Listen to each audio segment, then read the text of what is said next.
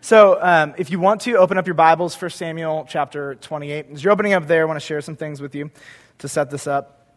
Have you noticed, whether it's in your communities or in your family, especially on TV, that it is more and more cool to be, quote, spiritual? You guys see that? It's more and more accepted and even admired if you can say, I am, quote, a spiritual person. And on one level, I want to draw out the positive of this because what that means is that there's a re-emerging emphasis in Western culture that we aren't just body, but we're body and soul, and that both need to be tended and cared for and taken care of. And so this is a good thing that people are recognizing that there's something more than just this earth. There's a realm that, quite honestly, we cannot see, but we interact with on a very daily basis. People are thinking about the afterlife more honestly than they have ever before, and those are acceptable discussions to a point. Now, there's an unspoken mantra, often unspoken. I want to say it to you. This is the undertone, the ethos of what we'll call the emerging American spirituality. And I want you to listen carefully to the words I say. Here's the mantra. Everything spiritual is permissible and good unless it hurts someone else. Everything spiritual is permissible and good unless it hurts someone else. And here's what I want to say, and then I want to show you this in Scripture and watch how this plays out with Saul. Simply because something is spiritual does not make it good for us, and it does not mean that we will be better off for it. And here's something that this statement does not take into consideration. The spiritual realm with angels and demons is real, and it is at war with itself. You hear us talk about how we often are at war with the demonic realm or Satan or the spiritual realm in one sense. But here's what I want you to understand, that when you think about the spiritual realm, it's not just a human body, physical, spiritual battle. It is a spiritual on spiritual battle where this is not a neutral field. There is much spiritual blood shed and spiritual warfare. It is intense. It is real. And just because you cannot see it does not mean it does not exist. So I want you to hear a couple scriptures with me and unpack this. And this is really going to set us up to get into this text here. 2 Corinthians 11:14, it says this, even Satan disguises himself as an angel of light. Why do we put on disguises? To cover the reality of what's really going on.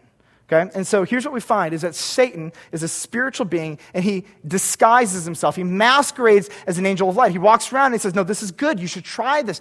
Dabble in this. This is helpful. It'll heal you. It'll give you power. It's better for you. And he steps back at the end of the day, and this is what God says. He's masquerading. He's trying to make you think everything is good and neutral, and there is no battle whatsoever. But the Bible overwhelmingly wants you to know, don't believe the masquerade, the disguise, or the lie, because darkness is real, and it is at odds with light. It is at odds with goodness. Another one is 1 Corinthians 10:20. It says this, what pagans sacrifice. Now, when we think of pagans, we usually think of maybe atheists.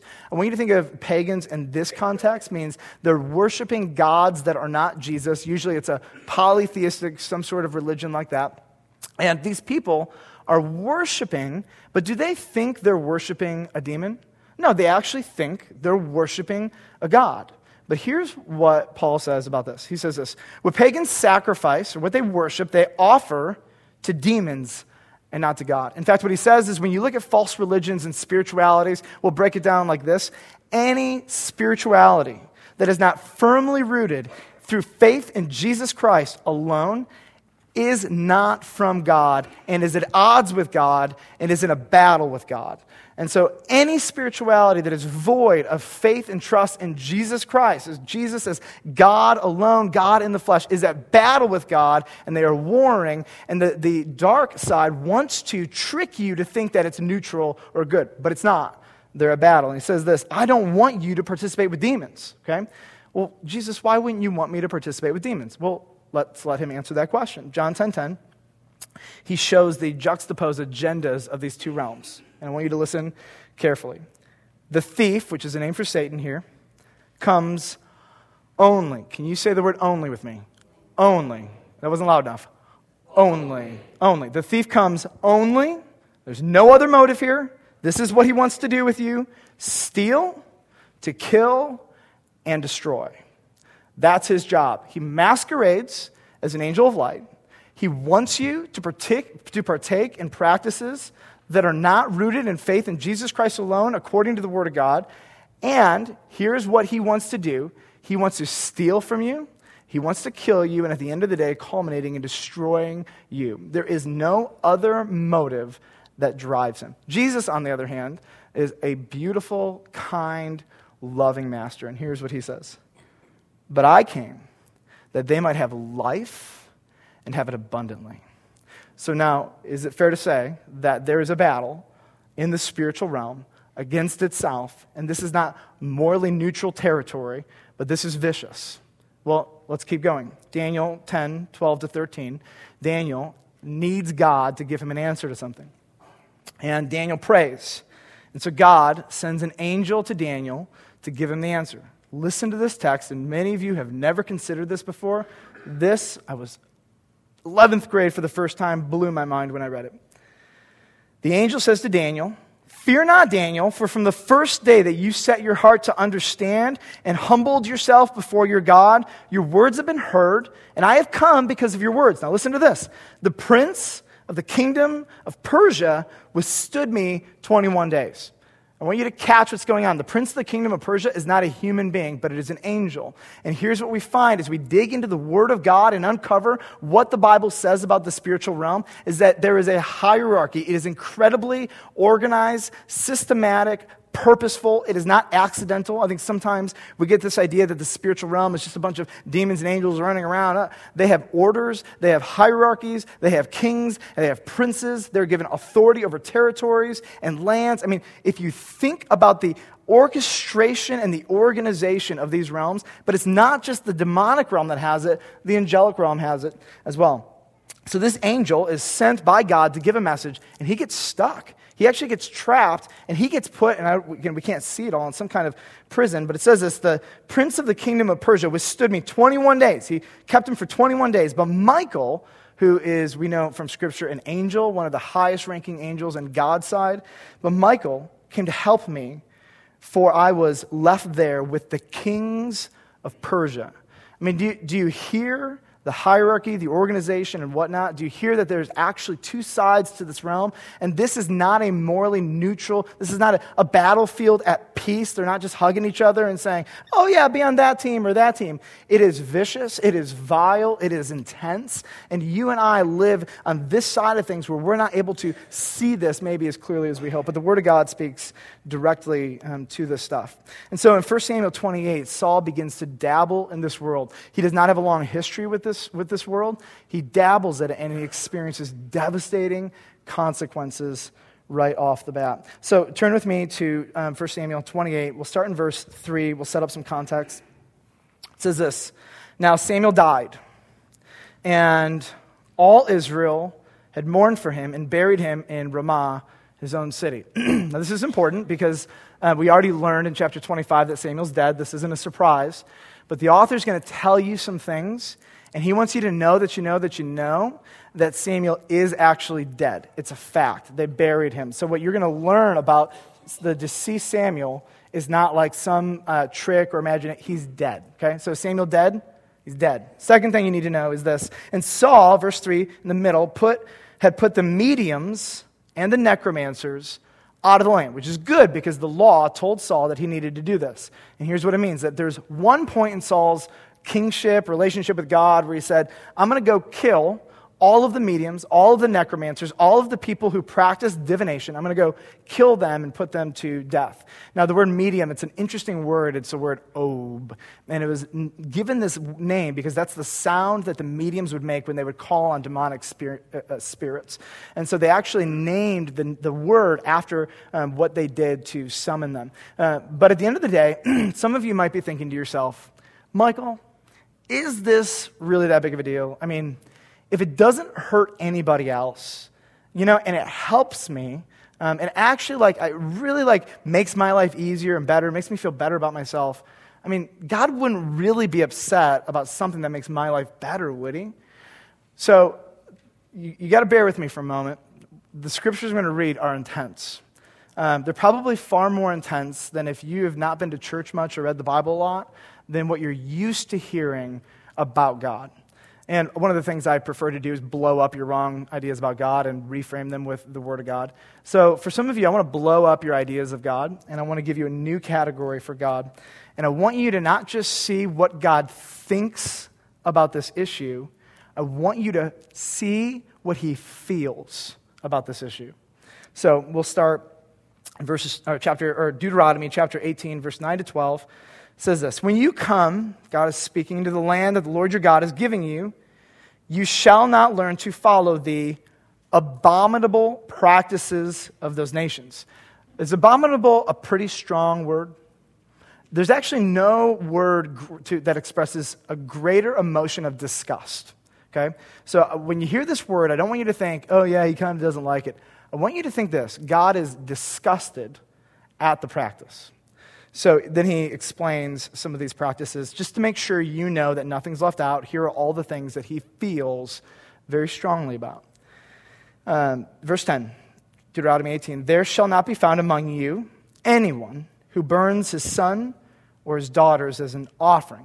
So these false religions, which were demons that were masquerading as an angel of light, would trick these people and say, you need to kill your firstborn son or daughter by burning them alive in a fire, then you'll make me happy. Do you see? Steal, kill, destroy. People actually were so deceived because the demonic realm in this practice was so spiritual and powerful and real and tactile and tangible. People actually believed that the gods in charge of this were the master gods, the chief gods, the gods in control of everything. And they believed that if I don't do this, then they're actually going to be the one to harm me because they're top dog. And so they would do this. And this was one of the main practices of these false religions. But then he says this: anyone who practices divination, or tells fortunes, or interprets omens, or a sorcerer, or a charmer, or a medium, or a necromancer, or one who inquires the dead, for, now this is a word you got to catch, whoever. When you have the word whoever,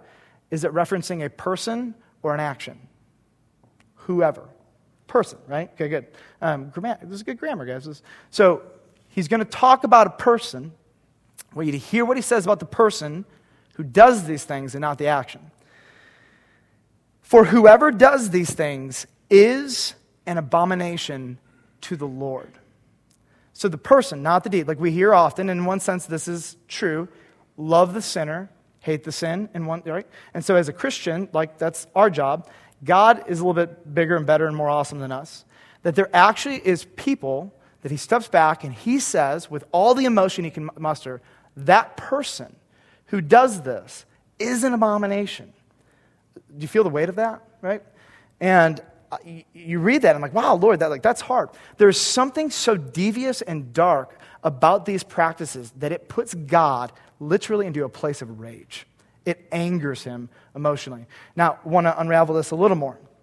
Leviticus 26, it says this: if a person turns to mediums or necromancers, and here's the word, whoring after them, spiritual adultery, I will set my face against that person and will cut him off from among all the people. Are those powerful words? Like, it goes on. Leviticus 20:27, a man or woman who is a medium or a necromancer shall surely be put to death. So the nation of Israel, it was their job, even if they found one, they must execute that person immediately. Whew, like, I'm really glad. Like, we don't live under the law right now. Revelation 21:8. You should be asking, okay, Michael, that's the law, that's for Israel. So what about the church? Like, does God still feel this way? And I have good news. God doesn't really change his mind, so that's wonderful. Revelation 28.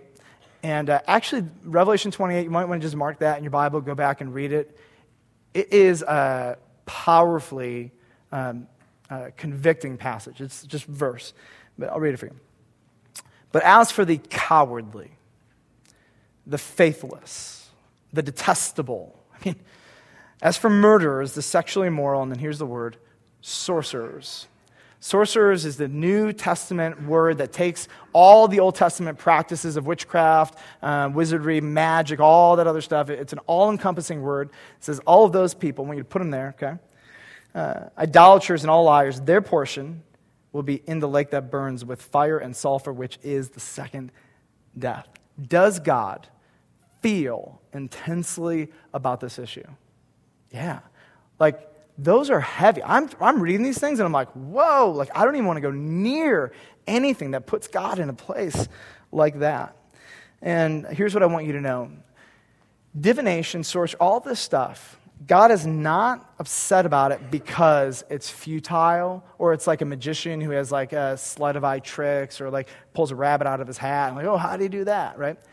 He is angry at it because it is real, because it is powerful, because there is a demonic realm that people have learned to tap into and to utilize.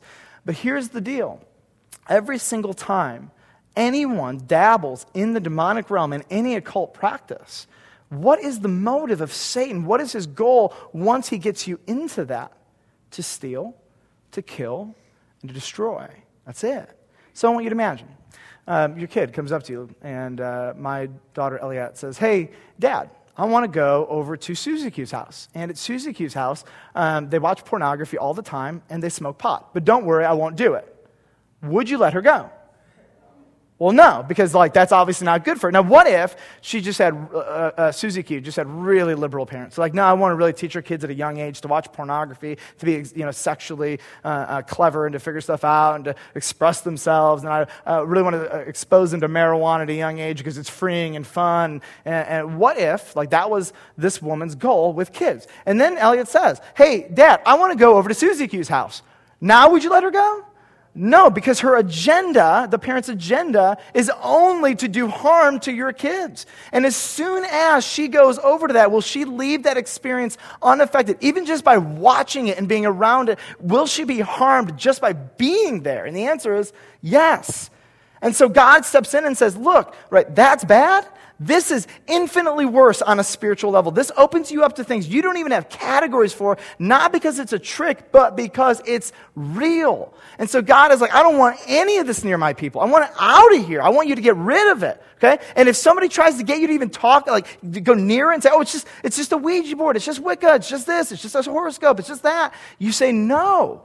Because God is passionately opposed to any of this because it puts you right in the home of Satan who wants to steal and kill and destroy. We'd never do it with our kids, right? And God would never do it with us. So we take the stance on this, not because we just love rules. It's because we are for joy and Christ-likeness. If my daughter came up to me and said, you just don't want me to have fun, your home is all about rules, I would look at her and say, you're stupid. You're stupid, straight up, because I want your joy. That's what I want. And that's why I'm telling you not to do this. And if I come up with a rule, right, there's never a point in God's mind where he says, I'm just going to be a party pooper. His goal is always your joy in Christ, your Christ-likeness. Every rule he gives. Amen, Village Church? Amen. And so we have young kids who are so susceptible. They're going through adolescence and discovering spirituality. And they're in a world that's offering and saying, yes, your body and soul. And so we come around our little kids and we protect them and we train them in righteousness and we prepare them that they will be tempted to go to people's homes. There might be stuff there, and when they see it, do they wait it out because they don't want to look uncool? No, we tell them to flee and to run because it's more dangerous than you have categories to understand. I got to keep going. Verse 4. Wow, we made one verse. Don't worry, this will go quick. The Philistines assembled, and they came, and they camped at Shunem. And Saul gathered all Israel, and they encamped at Gilboa. Point being, the Philistines are making their way heavily into Israel territory. They're getting bold. They are winning. They have more troops than Israel could possibly even begin to battle against. Verse 5. When Saul saw the army of the Philistines, he was afraid, and his heart trembled greatly. Now, you have to remember this. There was a demon that God had allowed to taunt and to torment Saul. We have no evidence that this demon has gone away, and this is a crazy man, okay? Lies are being told to him all the time from this demon. It put him into a place of craziness where he tried to kill people. I mean, this guy's losing his mind and his soul. And so he's in this desperate situation, and it says this, since Saul inquired of the Lord did not answer him, either by dreams or by Urim or by prophets. Long story short, God had given Israel a number of acceptable ways to talk to him and to hear back from him. And Saul tries all of these, but here's the quandary. God doesn't respond to him in any way, shape, or form. Now, here's what I want you to catch from this. If you do not have faith in Jesus Christ, if you are not, we call it saved, if you have never trusted in Christ, here's what the Bible teaches. This is where it gets a little heavy, and then I hope, like for some of you, this is a good thing for you. It teaches that God's not your dad. The idea that we're all God's children and God loves everybody equally is not found in the Bible. Does God love everybody? Yes. But, right, there is a special relationship, a father-son, father-daughter relationship that God has with believers who come to faith in Jesus Christ.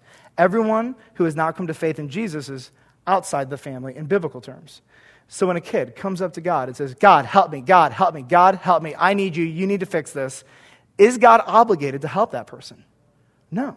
If a kid comes up to you and calls you and says, hey, I don't know you at all. I've never really spoken to you, but I hear that you've got a lot of resources at your disposal. I'm in jail and I need $50,000 to get bailed out. Will you do that for me? What's that dad going to do? The dad's going to say, I don't know you.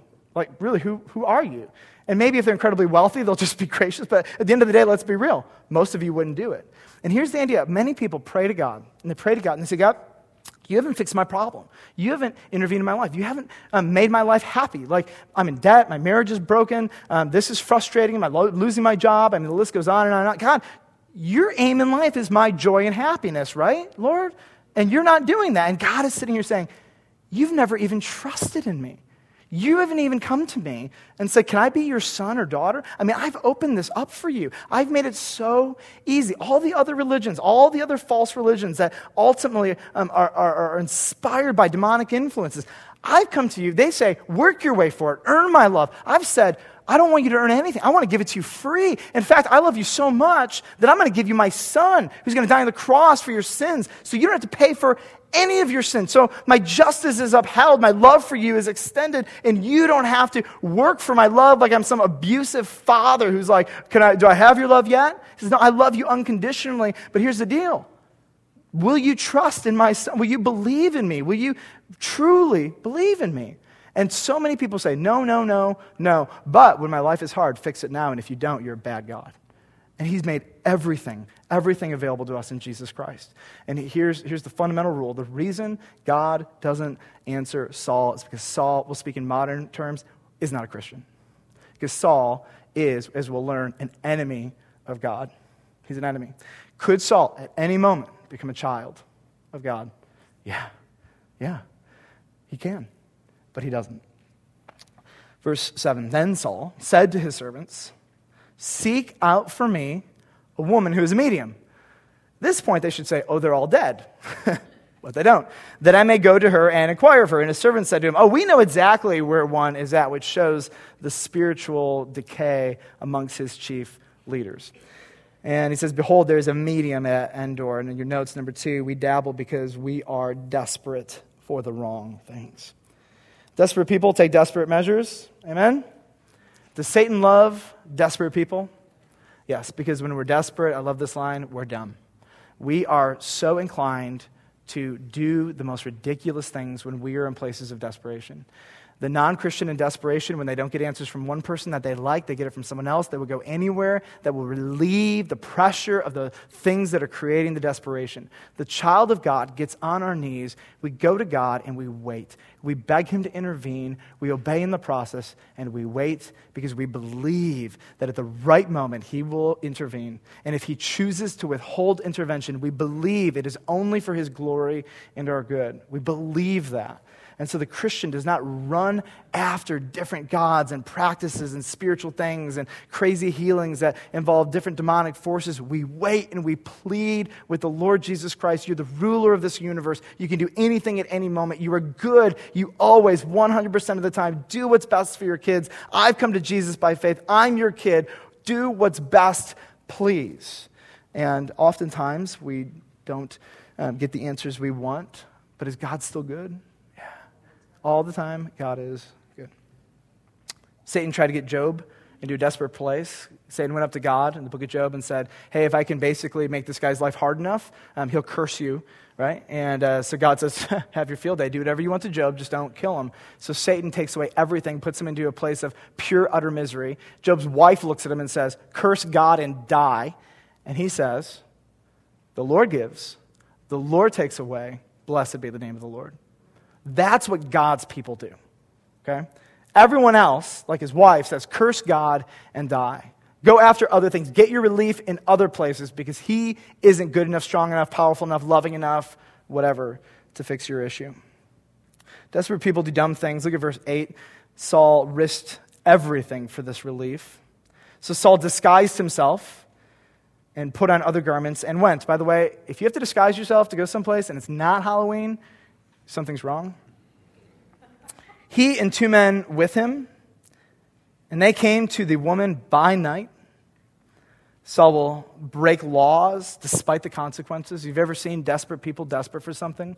They not only put their own life in danger, they put other people's lives in danger. They break laws. And he said, divine for me by a spirit and bring up for me whomever I shall name to you. And then he puts her life in jeopardy. And the woman in verse 9 says, surely you know what Saul has done, how he's cut off the mediums and the necromancers from the land. Why then are you laying a trap for my life to bring about my death? Like this woman escaped while all of her friends and peers who were in the same industry she was were killed. She escapes. She doesn't want to die. She's seen what happens. And Saul then says one of the most ridiculous things. He says this in verse 10. So Saul swore to her by the Lord, as the Lord lives, no punishment shall come upon you for this thing. He looks at her and he basically says this, I will not uphold God's law in this. You are free. I will disobey God's word. Nothing will happen to you. Because he knows what God's word says. Now read with me in verse 11. It says, then the woman said, whom shall I bring up for you? He said, bring up Samuel for me.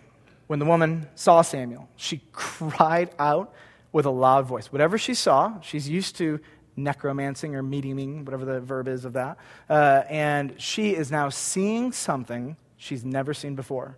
This shocks her. So whether or not she'd only seen demons before, now she's under new territory and new circumstances, and she's freaked out. And it says, when this woman, verse 12, saw Samuel, she cried out with a loud voice, and the woman said to Saul, why have you deceived me? You are Saul. And the king said to her, don't be afraid, which is ridiculous. What do you see? And the woman said to Saul, I see a God coming up out of the earth. And Saul said to her, what is his appearance? And she said, an old man is coming up. Like, really? That's your God? All right, okay. An old man is coming up, and he's wrapped in a robe. And Saul knew that it was Samuel. And he bowed with his face to the ground, and he paid homage. Now, there's something interesting that the text doesn't tell us. The necromancer, the medium, is now no longer a part of this. So one of two things is happening. The spirit of Samuel, the actual spirit becomes visible, and there's a conversation between the two. Or the spirit of Samuel inhabits the necromancer's body, and she is speaking as Samuel to him. Those are the most likely options here. Verse 15, then Samuel said to Saul, so now there's a direct conversation, why have you disturbed me by bringing me up? Let me just say this. If somebody you love is dead and they are a believer in Jesus Christ, don't bring them back. It's way better over there, okay? Saul answered, Samuel's grumpy at this point. Saul answered, I'm in great distress. Now, hear the words out of his mouth. Saul's perception of his greatest dilemma. I'm in great distress, for the Philistines are warring against me. Oh yeah, and God has turned away from me and answers me no more, either by prophets or dreams. Therefore, I've summoned you to tell me what I should do. Out of his own mouth, you hear the priority of his own words. What does Saul think his greatest dilemma is? The Philistines. Is that his greatest dilemma? No! He is an enemy of God. His greatest dilemma is to be reconciled back to God. He comes to God on Saul's terms, wanting salvation for himself, despite the fact he's God's enemy and he hasn't played by God's rules. Now, pop quiz, if Saul had come to God on God's terms to be reconciled to God by faith, would God have received him? Yes. But that's the problem. He won't do it. God is like a genie for him. Fix the problem when I have it. But that's not a relationship. That's not trusting in the living God with our entire life. I want to close with a warning. Verse 16, I want to read the rest of this. This is just so powerful. Watch this desperation for the wrong thing. Verse 16, Samuel said, I want you to read this with like that voice of exasperation, like, oh, really? You are bothering me. Like that's what I think his voice is. So the last words that Samuel ever said to Saul were basically this: the kingdom is being torn from you. And he walks away from him. And it's basically, Saul, your leadership is over. You're done. And they never see each other ever again. So now they're seeing each other again. And here's what Samuel says. The Lord has done to you, verse 17, as he spoke by me earlier. Remember that? For the Lord has torn the kingdom out of your hand and given it to your neighbor David. I'm not going to tell you something new. It's not like God changed his mind or the word of God shifts. I already told you. You've lost. It's David's. You rejected God. Verse 18. Because you did not obey the voice of the Lord and did not carry out his fierce wrath against Amalek, therefore the Lord has done this thing to you this day. Moreover, okay? So because you've bothered me, I'm going to restate to you what I just said. Now I got a new message for you, so listen up, buddy. Moreover, the Lord will give Israel also with you into the hand of the Philistines, and tomorrow you and your sons shall be with me. The Lord will give the army of Israel also into the hand of the Philistines. You have 24 hours to live. That's your punishment. That's your punishment. Okay, so pop quiz. You have 24 hours left to live. And a ghost, who is Samuel, comes to you and says, you're going to die. You're God's enemy. There's a major problem here. What is your greatest dilemma that is standing right in front of you? God. Let's reconcile this thing, right? So at this moment, all logic says to me, I'm going to get on my knees. I'm going to beg God for his forgiveness. Lord, I want to do this thing right. Like, teach me what this means. And here's Saul's response in verse 20. Then Saul fell at once, full length, on the ground, filled with repentance? No, fear, because of the words of Samuel. There was no strength in him, for he had eaten nothing all day and all night. That's it. 24 hours left to live. Non-negotiable. He's afraid. When all he needs to do is get on his face and tell God he's sorry. This is a hard, hard heart. God's given him every chance. The book of 1 Chronicles, chapter 10, verses 13 to 14, give us an overview of why Saul died. I'm going to read this to you. So Saul died for his breach of faith. And there were two breaches of faith that led to his death. Here's the first one. He broke faith with the Lord, and that he did not keep the command of the Lord, which means when he was supposed to kill Amalek and all the people, he didn't. He broke it, lost the kingdom of that. But then here's what it says. And also, because he consulted a medium seeking guidance. He did not seek guidance from the Lord. Therefore, catch this, the Lord put him to death and turned the kingdom over to David, the son of Jesse. This angered God so much. He had already determined by the first breach of faith to take away his kingdom. But this second one put God over the edge because God feels so intensely about this subject that as soon as Saul dabbled in it, he stepped back and said, you have 24 hours left to live. That's powerful. Does God feel strongly about this issue? I'd say so. The Lord is serious. I want to share with you a passage of Scripture from Acts 19. I love this. We're going to end on a high note, if that's cool with you. 19, 18 to 20, and here's what it says about people who are practicing these sorts of witchcraft. And many of those who are now believers, they came. So he says there's a whole group of people who are Christians, and they came, confessing and divulging their practices. And a number of those who had practiced magic arts brought their books together and burned them in the sight of all. And they counted the value of them and found it came to 50,000 pieces of silver. Is that a lot of money? Yeah. Like, I want you to catch what happened when the Holy Spirit grabbed their heart. They confessed and they divulged these practices. They got them out into the light, and any access points to these things, what do? They burn them. Even though they could have sold them for more money, we don't do that because why would we give somebody else access to this kind of dark, demonic, harmful experience? And then this is so great. It says this. So the word of the Lord continued to increase and prevail mightily. Village Church, who wins? Jesus? Every time. He has made a mockery of the demonic realm by triumphing over them on the cross and through the resurrection. Their destiny is sealed. They are desperate, trying to take anyone down with them, disguising themselves as an angel of light. But Village Church, as believers in Jesus Christ, you have the Holy Spirit. You know what is truth. You know what brings God the most joy. You know why he's so against these practices, because they only harm you in the end. And we know what God wants, and we believe when he says it's the best and the right way, we follow him. We believe that it's better to wait on the Lord rather than to go outside of the boundaries of his word to get relief from our desperation. Was this event real? Yes. Does this normally happen when dead people, real, live, dead people, come back? No. Real, live, dead people. Just caught it? I was like, somebody's murmuring. I said something. Thank you, Don. That's okay. It doesn't bother me. Did this happen in other places in the Bible? Answer, yes. Do you remember when Jesus is on the Mount? They call it of Transfiguration. And who shows up with him? Previously dead. Moses and Elijah. At the very least, Moses is there with him. So we know it's possible that God, this is in his jurisdiction. It's okay, at least for God, to do this. Should I ever expect the dead to visit me? Answer, no. And if they do, most likely 99.9% chance, who is it? Demons masquerading as an angel of light to trick you with the objective to steal, kill, and destroy. This week, I'm going to send out an email, and it might be next week. We'll see when I get to it. It's a Q&A with a bunch of questions. And so with our Sanctity series, we did a Q&A, and already I've anticipated a number of questions. I'll just read you the questions, and then we'll close in prayer and worship. I had an experience with a deceased relative or friend. I heard their voice, saw them, or had some kind of tangible experience with them. Was it really them? I used to play with Ouija boards, participate in seances, etc. I've since trusted in Christ. Could I still be possessed or oppressed by demons? Are tarot cards really that big of a deal, and why are Christians so vehemently opposed to them?